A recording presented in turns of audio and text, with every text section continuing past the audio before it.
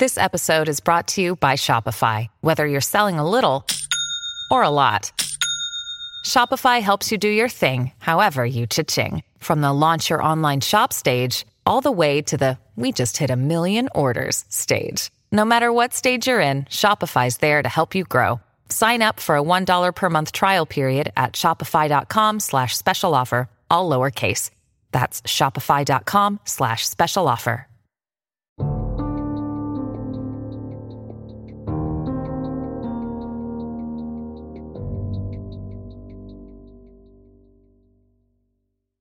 Hey y'all, it's Crystal. And it's Samantha, and this is Serialholic Sisters. True crime shit. What up, what up? Hola. I always say hola. I don't know why. It's like the first thing that pops to my head. That's okay. Anyways. Bonjour. All right, get your dad joke out of the way. What are you talking about? Hurry up. I don't even know what you're talking about. Hurry it up. I know you got one. Why couldn't the bicycle stand up by itself? Why? It was too tired. Because it has 2 tires. You get it? Oh, I was like, I don't get it. I was like, you look really confused this time. Hang on, let me explain it. That's how lame that one was. I didn't even get it. It was too tired. That was a good one. Come on. All right. So you're like, all right, now that that's over, what's to say I don't give you another one at some point? Oh, good God. So I do have a correction. It's not anything big at all. A couple episodes, I think it was not last episode, but the last, and we were talking about the 7-Up guy and the What's Up commercials. Oh, okay. I was like, a correction from our case, or no, literally from just bullshit. Okay, right, cool. from bullshit. But it was not the 7-Up commercials. That was the Budweiser commercials. So the 7-Up guy, the Orlando guy that I was thinking of, his commercials were, he was all like, make 7-Up yours. He was trying to make that the slogan. Yes. And so like he had the shirt that on one side said make 7 and on the back it said up yours. And it was amazing. I remember that. So I love those commercials. That's what I was talking about. What's Up was Budweiser. And then Scary Movie. I knew it was Scary Movie. I was like, but was it? I don't even remember it being Budweiser. Right. So there's my very super important correction corner. All right then. Well, I don't have a lot going on. I mean, it's about to be finals week. Like, I'm prepping for finals. So I'm going to just kind of get right into it. And this week's case it's different than what I typically do. So it is not an unsolved case. Okay. It is solved, but it's actually 2 cases put into one. Interesting. So I don't know what that means. I'm intrigued. I'm going to tell you, it is a case. It's 2 cases. It's about 2 different, well, it's about 2 brothers. One ends up being like a hero and the other ends up being like a villain. Oh no. It's like a Mufasa Scar situation. It's crazy. Okay. This family has gone through a lot. Let's just put it that way. Okay. So I'm just going to hop into it. And I am going to go ahead and just say trigger warning. It's not so much gruesome in the first half as it is the second, but there is like sexual assault and things like that in this case. So okay, we'll go ahead and get into it. I like how you gave a trigger warning, and then last time when I said trigger warning, you're like, we don't have to give trigger warnings. I know, but I did want to go ahead and just kind of say it because this case, like I said, this case is completely different. Okay. So it starts December 4th in 1972. Now, this day in particular was one of the worst days for the Stainer family. 7-year-old Steven Stainer had just left school, and he was walking home when a man approached him that was handing out religious pamphlets. Okay. So it's so crazy in this case because did you not hear me bitch and complain a couple weeks ago because there was somebody outside of my son's school doing the same thing? I don't remember this. No. Did I not tell you? And maybe it wasn't you, but I went full Karen. Oh gosh. I went. No, you didn't tell me. I feel like I would remember this. Oh my gosh. Okay. So I am going to have to start off by saying, and I'm not a typical Karen mom by all means. Everyone knows that. Right. Like if anybody actually truly knew me, I am pretty laid back, but when it comes to my kids, I am a major helicopter mom. Mm-hmm. And it's because of, I mean, the stuff that we are talking about, like true crime, like everything in the world is just so crazy. I was going to say it's because of the world. It's literally, I mean, I am a helicopter mom because of how in depth I am with true crime, with what I study, just all of it, you know? So I was dropping my oldest son off at school, and there was an older man, probably 60s or so, handing out religious pamphlets outside of the school doors to like the children walking in. Literally. And this is what made me go full Karen. He stopped Aiden as Aiden was like walking and tried to talk to him. And I pulled into a parking spot. Right. So he didn't just try to hand him a pamphlet and let him walk on. Like he was trying to like full engage. He tried to have a full conversation. I pulled into the parking lot and I walked out of my car, which I still had 2 of the kids in the car, you know, walked out, and I was like, you guys stay right here, lock the doors, I'll be right back. And I could still see the car. It's not like I was like walking far away or anything. Right. And I was like, Aiden, keep walking. And the guy like kind of looked at me, and I was like, I do not appreciate you stopping children.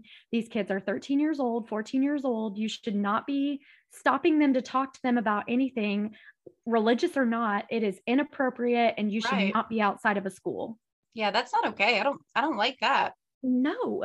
And the guy was like, well, I have permission to be here. I said, by who? And he was like, well, I spoke to the school principal here or whatever. And I was like, well, I'll have a conversation with her because I'm not comfortable with that. I'm a parent and I do not appreciate you talking to my underage child, whether it's religious or not. Right. Like there's no reason for you to approach this child with no parents present when they're just like trying to walk into school. What? Right. So, granted, I always drop my kids off right before they're supposed to be in the school. So Aiden had like 2 minutes. So I waited until Aiden was inside the door. You sound like me. You're like, so I always drop my kids off like right as the bell is ringing. I know. No. So our kids get like 20 minutes before the bell rings when they can go inside. And so I waited until he was inside because I was uncomfortable. Yeah. Sure. And then I straight picked up the phone and called the principal and was like, I do not appreciate this. I understand this is a small town and I understand this is a religious town. And I'm by all means not saying that it's not okay for, you know, people to preach about God. That's fine, but not outside of the school. And it has nothing to do with like religion at all. It has to do with how many crazy people there are out there. And I do not want my kid being approached by a complete stranger. Right. In a situation like that. So she apologized and she's like, it was harmless, but I will make sure that doesn't happen again. I was like, I can promise you I'm not the only child or the only parent that would think this way. Right. So anyway, she actually did okay it. Like he okayed it here. Oh, wow. Yes. And I was not okay with that. Yeah, no. So I don't think that's going to happen again. And if it does, then I mean, I'd be shocked, but right. Anywho, they don't. So that happened to this kid. Yes. They don't think of it this way, but clearly it happens, and I'll tell you why. So the 7-year-old Steven Stainer had, you know, been approached by this man who was handing out religious pamphlets. He was requesting charity donations to people that would like actually stop and listen. I was like from 7-year-olds? No, from like other like adults and stuff. But he persuaded Steven that he could learn more about Jesus and that if he could just talk to his mom about donating, he would give him a ride to his house. No, Steven, run. Well, Steven trusted him and got into his car. Ugh. And unfortunately, the middle-aged man, Kenneth Parnell, would not be driving him home. I know that name. Yeah. It sounds familiar. Kenneth was like a master manipulator in this small area or whatever. Well, he had so many people believe he was like this religious leader and that God had called upon him to guide like spiritually and to guide these young boys and other people. Oh, sweetie, you're in a cult. No, call someone. Yeah. But it was only a few hours later that Steven was actually in a secluded cabin miles and miles away, being brainwashed into accepting Parnell was now going to be his guide and guardian, and that his parents were the ones that okayed it. I'm sorry, what? I mean, he's 7 years old. Right. He's 7 years old. This man straight told him that, you know, your parents asked me to take you in and to guide you on the religious path. Wow. And of course, he's a 7-year-old freaking out because he's not home, but eventually it's calmed down. And I mean, if he's telling him that his parents said that this is cool, like this is what they wanted, then yeah, he's going to believe it, especially back then. You said this was like in the 70s. Yeah. So this was a different time when people were all concerned about stranger danger and all of that. So it's supposed to be like a trusted adult to him. Exactly. Well, of course, his parents are freaking out. Yeah. Trying to find their kid. Well, Stephen endured living with this man for 7 years. What? 7 years? Whole years, where he was, and I quote, Parnell's son. Mm-mm. So Parnell would speak about this loving boy out in public, like when he preached on the streets, and prowling for, more trusting children or whatever. And he even had him enrolled in another school. How can you even do that? How can you enroll a kid? Like, was he going by, like, did he have him going by like a fake name? Because I don't know how it worked in the 70s. I mean, now you have to have birth certificates and stuff like that. Like, you can't you can't just like come in and say, hey, this is my son. You had to have some kind of documentation. I'm sure he made up some kind of fake shit or whatever, but that's insane. I'm sure. Well, he even, Stephen was not just enduring being the kid to this new dad. He was actually being sexually abused as well. So once Stephen hit 14 years old, like, he was too old for Parnell. And so Parnell decided he needed to find a younger victim. Ugh. Like, Stephen, even though he was like brainwashed into thinking his family like gave up on him, which is super sad. That's so sad. He didn't want another child to go through what he went through. And here's something that's really fucked up that I read about. So Barbara Matthias, like a friend of Parnell's, she was first sent to collect another kid that like he had already decided on. When I was reading about it, I was like, how did he had somebody in on this? Like, he had another person. Well, I guess Barbara had actually encountered Stephen a couple times and also molested him.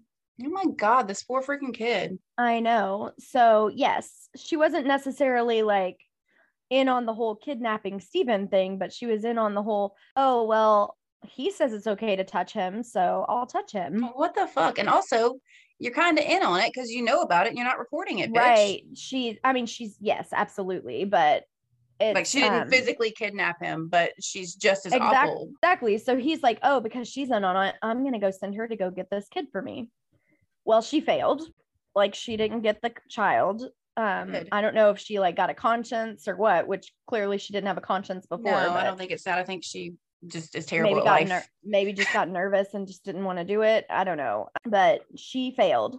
So he decided that Stephen was old enough to help lure a child for him, which is also super fucked. Yeah. And also, I saw this on an episode of Criminal Minds. Like, there's a lot of Criminal Minds. I watched a bunch of it recently. There's an episode. I remember that. Yeah, where they kidnapped a bunch of kids. Well, there was a bunch of kids. They kidnapped a bunch of kids, but the oldest one was a boy, and they would like use him. Yes. It was a family. And this boy didn't want the other kids to get hurt. And he ended up trying to save, and then like at the end, before they were like arrested, they like actually killed one of them, didn't they? Mm-hmm.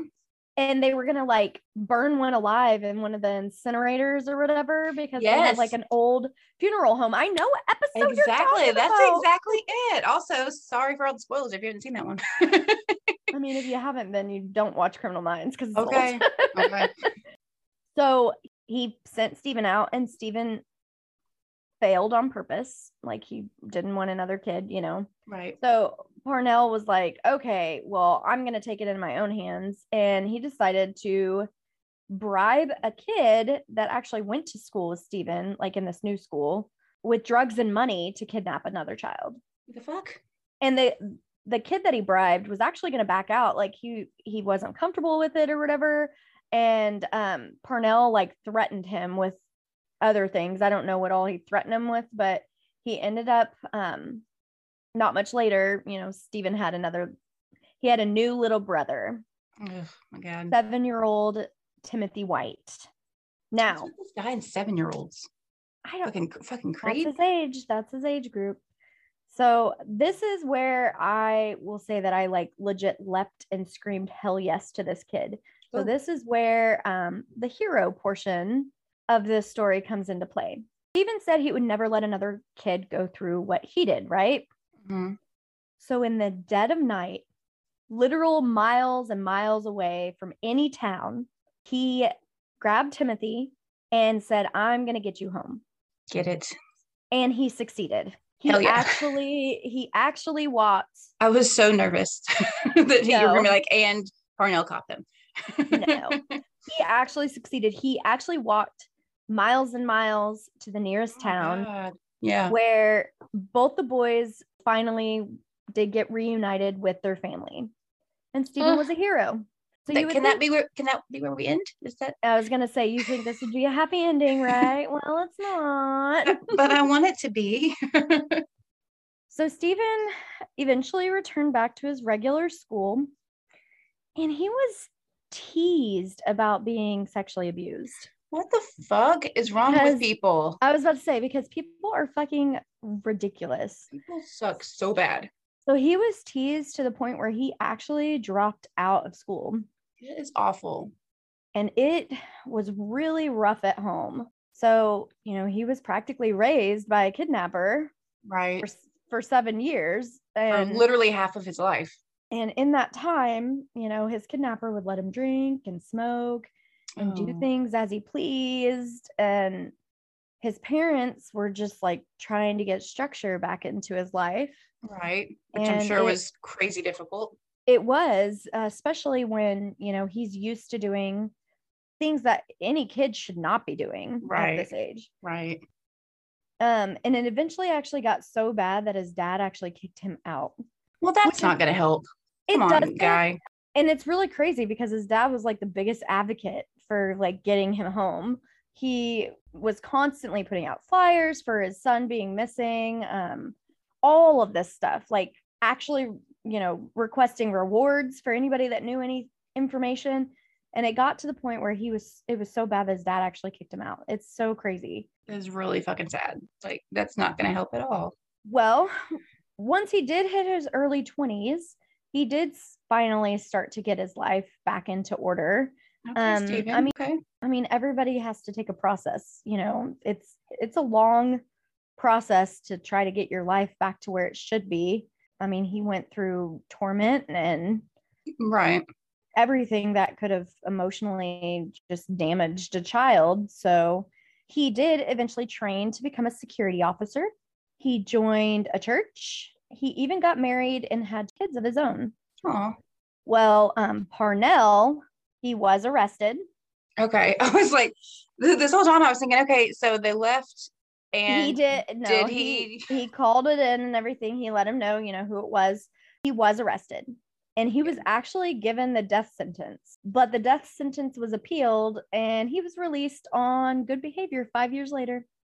Shut the fuck up. 5 years later, good behavior after 5 years later. Oh my God. And it was actually, I read somewhere, it was actually noted that he again abused another child after too. Well, of course he did. Right. Of course he's going to. So I hate everyone.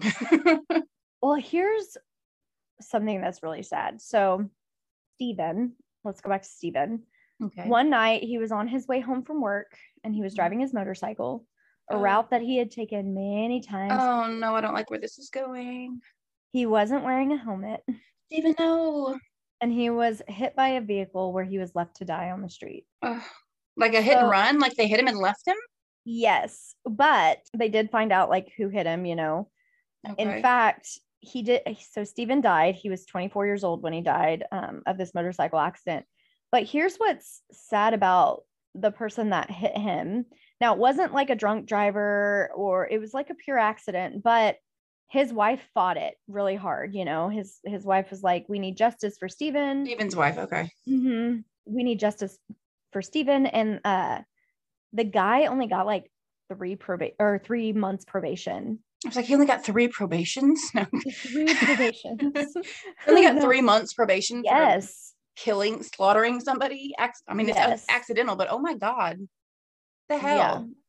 I'm sure he felt awful, like it was an accident. I'm sure he felt terrible, but that's awful. This story sucks. Well, that's the end of the Stephen case, but this case isn't over. Okay. So here is an interesting thing. So Stephen had a few siblings. Like I didn't really get into his early life because, his early life, he was taken. Right. But Stephen had an older brother, Carrie, and 2 older sisters as well. Well, Carrie was born August 13th, 1961. And when his brother was kidnapped, he was 11 years old. Aww. Carrie was really close with Stephen. I mean, there wasn't that big of an age gap. They were pretty close. The 2 were always together. They were always playing. And Carrie was, in other words, his little brother's protector. When Stephen disappeared, it really affected his entire family, but Carrie took it really, really hard. He was an 11-year-old boy that just didn't understand exactly why his brother was not coming home. Oh, that's so sad. He actually got really close with one of his uncles the year that Stephen first went missing, and he later stated that his uncle molested him. Oh my God, what is wrong with all these adults? So there wasn't a lot about that incident. So I don't know if it's true or not, because when you learn more about Carrie, he's a piece of shit. Oh, okay. Let's just put it that way. Okay, so he's the villain of this hero villain tale. Carrie is the villain of this tale, yes. And the hero died an awful, tragic. His whole life, this poor guy, his whole life was just this one big tragedy since he was 7 years old. Yes, and it's so sad. Life is not fair. So Carrie did struggle growing up. When Stephen was back, when he came back at 14, it really hit their family all in different ways. And what I mean by that is when he disappeared, it really puts a toll on a family because, right, yeah. I mean, everybody knows that, but they're really focused on this one child that's missing, and the other children are not getting that love and affection. They're going through, a tragic event. Right. So it could take months to years to anything before parents really start paying attention to their other kids because of this. And it's not like they're trying to ignore their other kids. It's no. And right. I'm, by all means, I'm not saying that the parents right. Were bad people. Right. It's natural if your child is missing that you try to put all of your efforts into finding that child.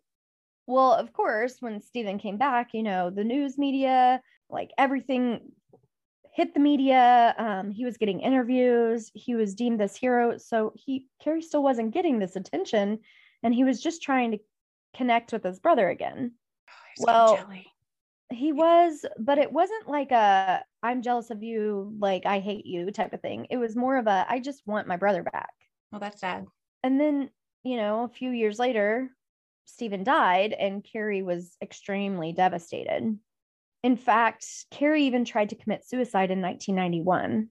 He started doing drugs, small petty thefts here and there. And in 1997, he was arrested for possession of marijuana and meth. But both of the charges would later get dropped. So as an adult, Carrie was a handyman. He was hired as a handyman at the Cedar Lodge Motel in El Portal.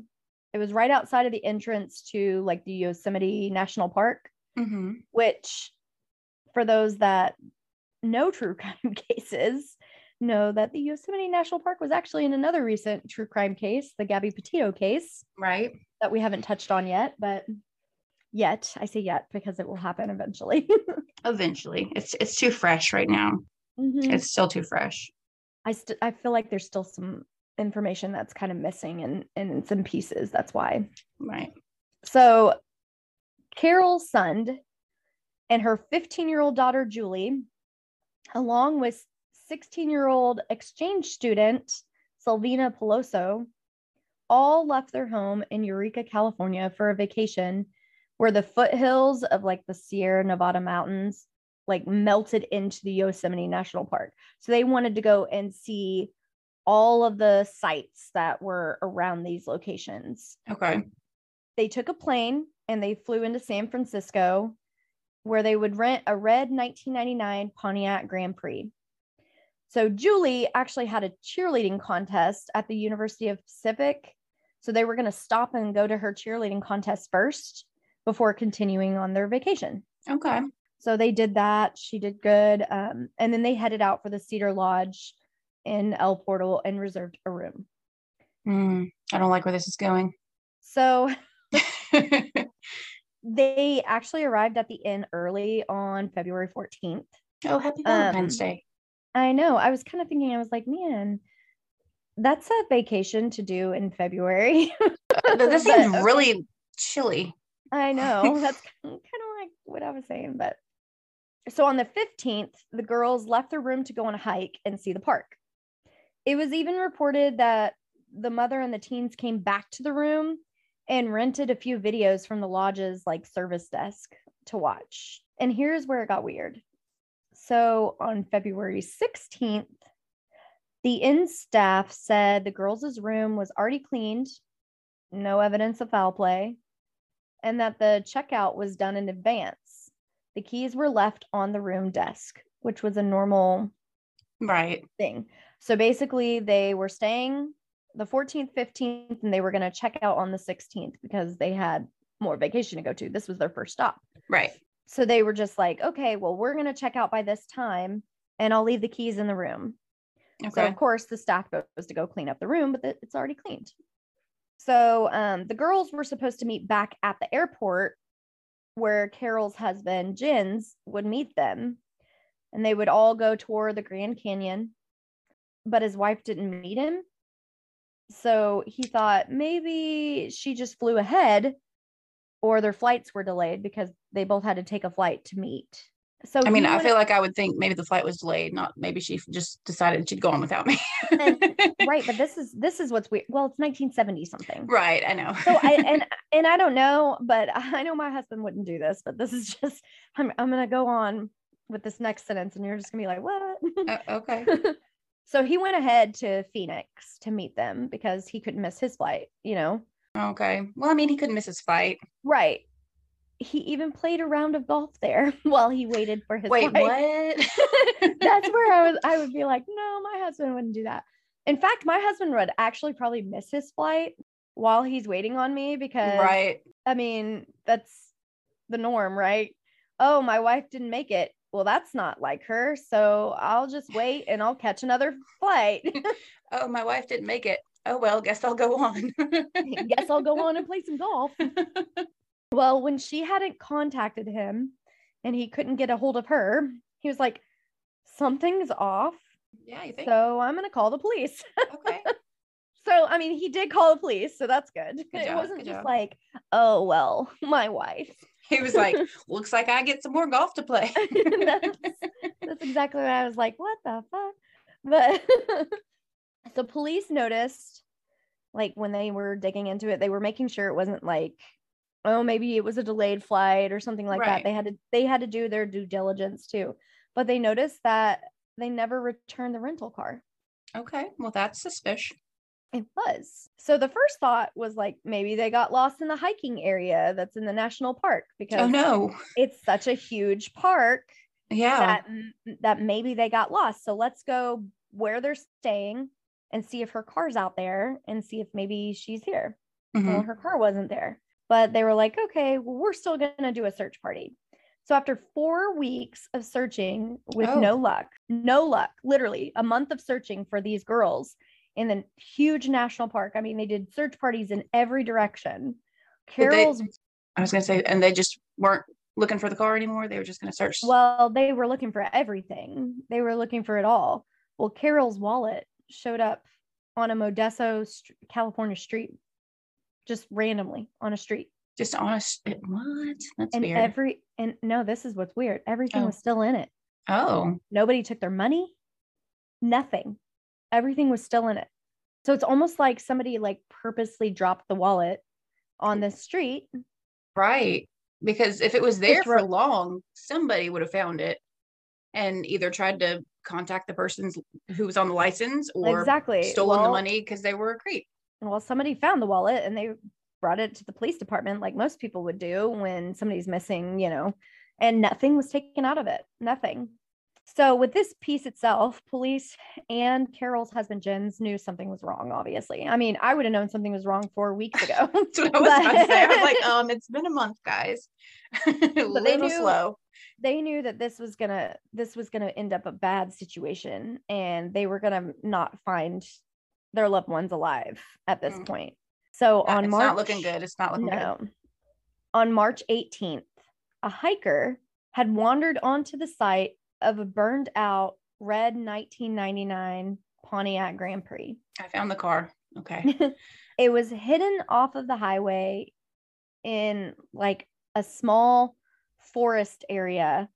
The hiker noticed something shiny, just a tiny little piece of something shiny, walked over and just found this charred car. It was burned up. So he, of course, called the police. He's like, I don't think that's supposed to be there. No, right. Good call, guy. Yeah, seriously. I'm glad he was a hiker that actually called the police instead of just walking past it and, not doing anything about it.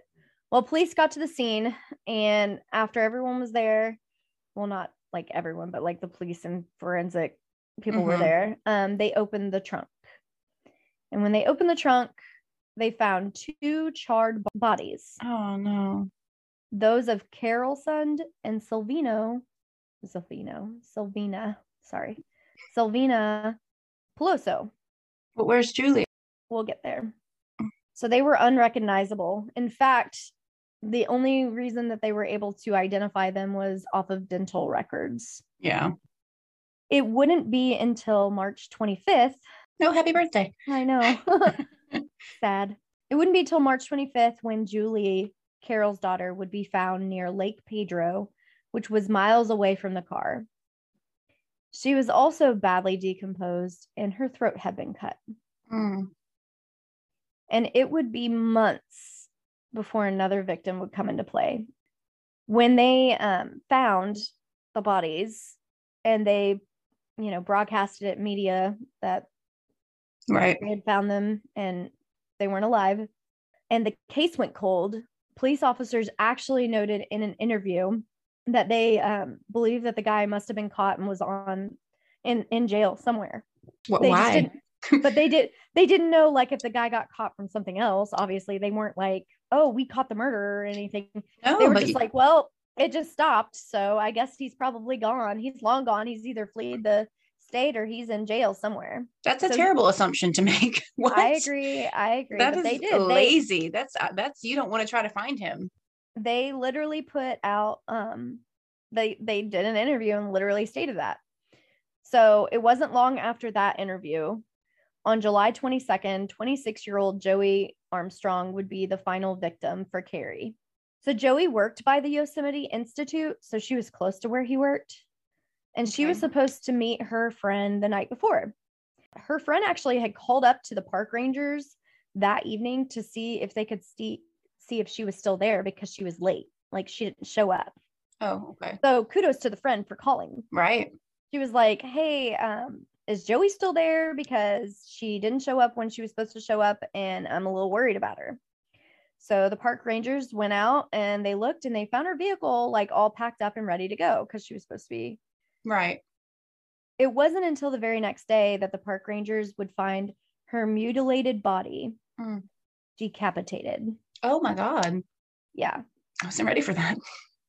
I know. I actually put trigger warning, but I already put trigger warning before. So it's like, I already said it. Yeah.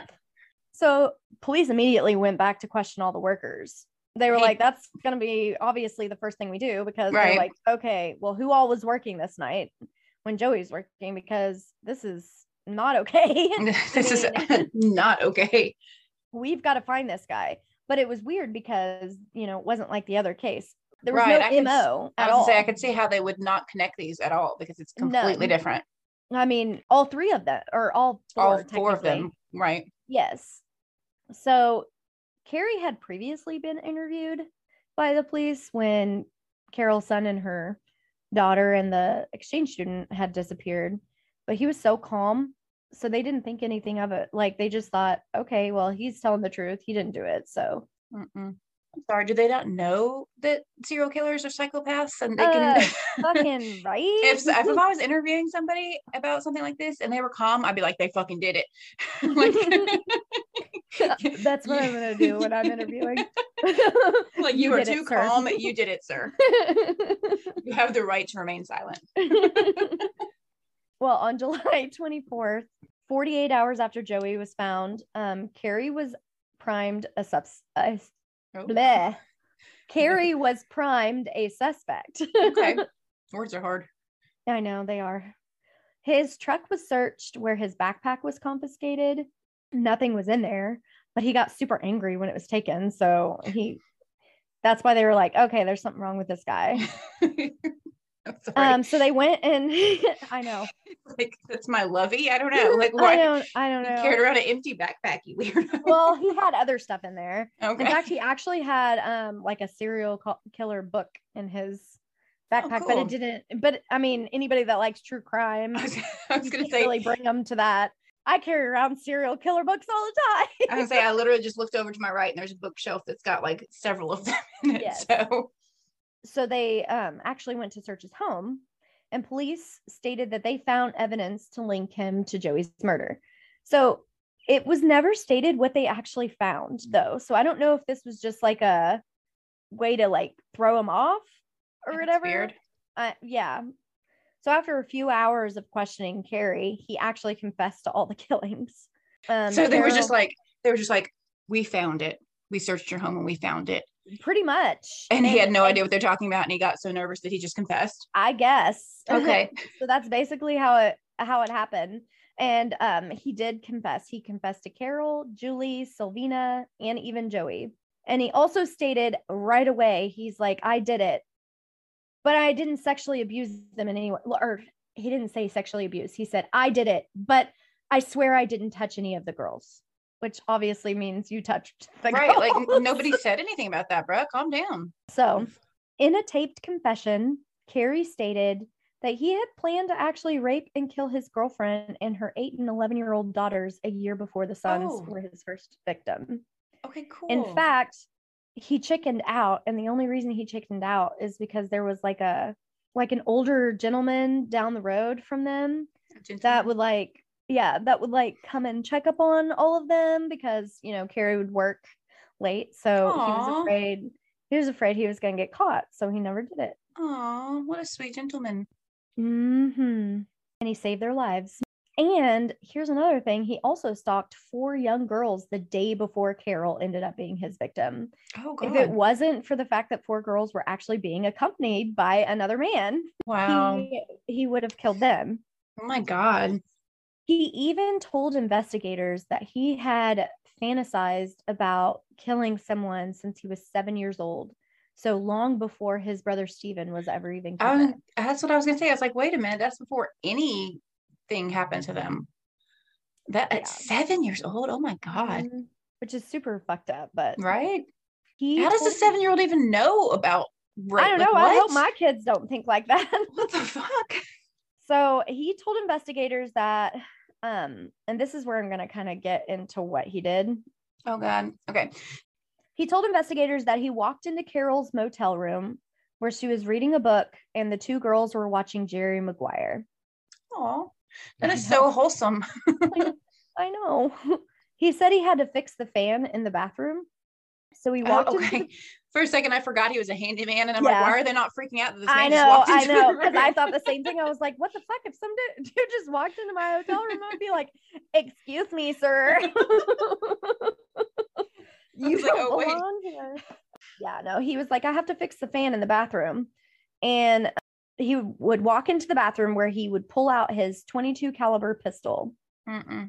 He ordered Carol and her daughter and Sylvina to lie face down on the beds. He then binded their hands with duct tape, gagged them, and took the 2 girls to the bathroom. Carol was left on the bed. So he returned to Carol and he strangled her with a piece of rope.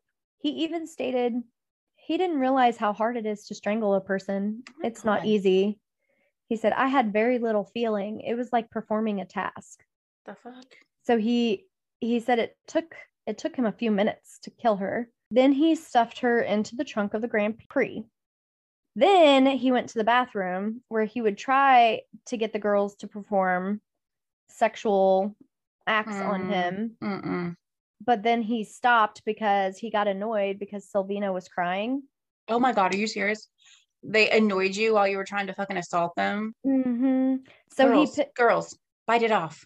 So he picked up Julie and brought her into the bedroom, and he left Silvina in the bathroom. He went back to Silvina, who was crying, and strangled her. Well, he didn't want Julie to see Silvina, so he told her to watch TV while he cleaned up his crime scene, the bathroom and everything. And then he picked up Silvina and put her in the trunk of the car as well. Then he took Julie in the car naked. He just wrapped her in a hotel pink, like one of the hotel pink blankets or whatever. And he drove away. And he just kept driving. He said that he didn't know where he was going, and he kind of panicked because he had always fantasized about doing this, but he never actually did it. He was like, oh my God, what's going to happen if I get pulled over because she's naked and I've got bodies and there's bodies in the trunk? Yeah. Jesus. Well, he kept driving until dawn, and then he came across like a small passing, which was by the lake.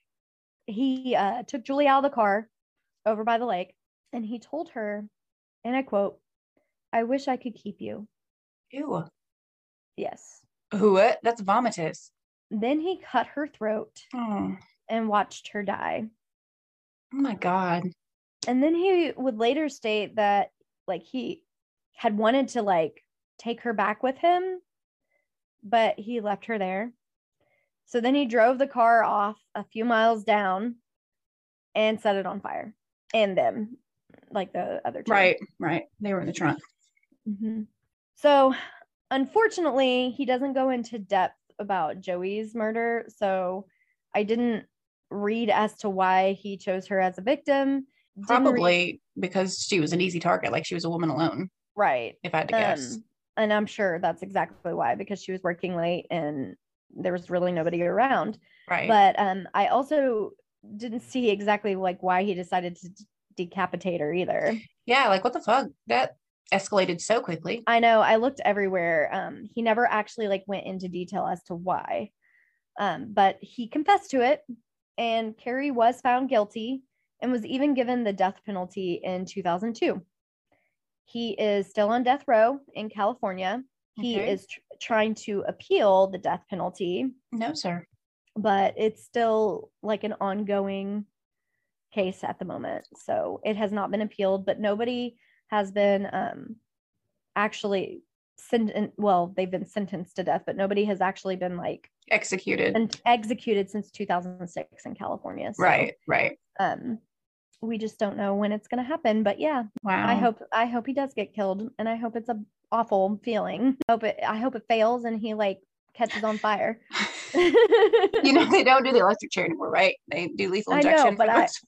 I know, but I hope he catches on fire from the lethal injection.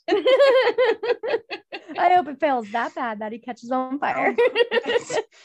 Yeah, man, that was awful. Yes. So you're like, there's a hero and a villain, and I'm like, okay, so there's going to be some good. No, it's still sad for both of us. It is several. I mean, he was a hero. He saved another little kid from an awful experience that he went through. So kudos to him. Even after like the whole thing, he didn't want another kid to go through it. But even after it was really hard for him to cope at home. Yeah, being kidnapped and stuff. Right. So I mean, it's a sad story. It just shocks me that this family could go through. Like, I can only imagine what the parents were going through in both situations. Like, first your kid is kidnapped, then he dies on a motorcycle, then your other kid is the serial killer. Like, I would feel like I failed as a parent. That's bad luck for sure. That's awful. And it's so crazy to see like how two brothers who are super, super close could be so different. So different, yes. That's crazy. Craziness.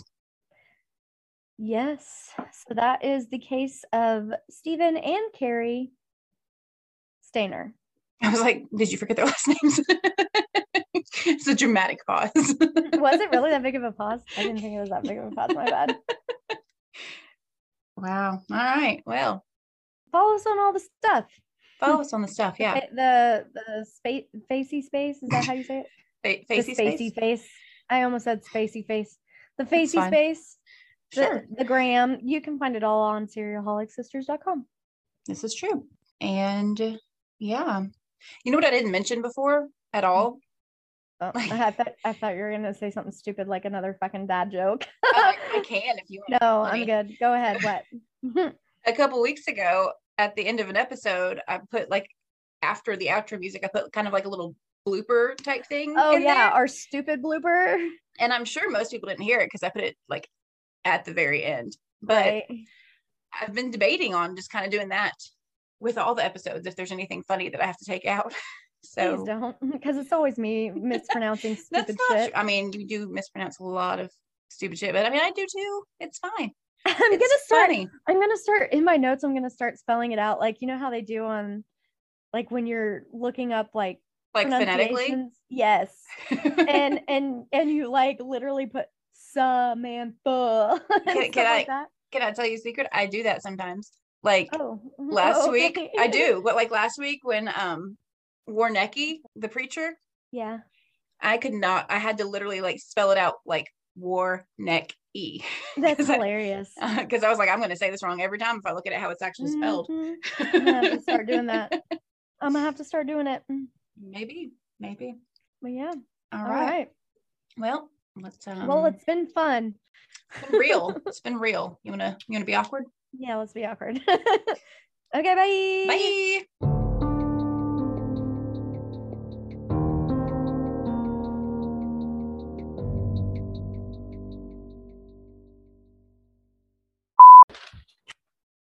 I had already hit it and you started moving around.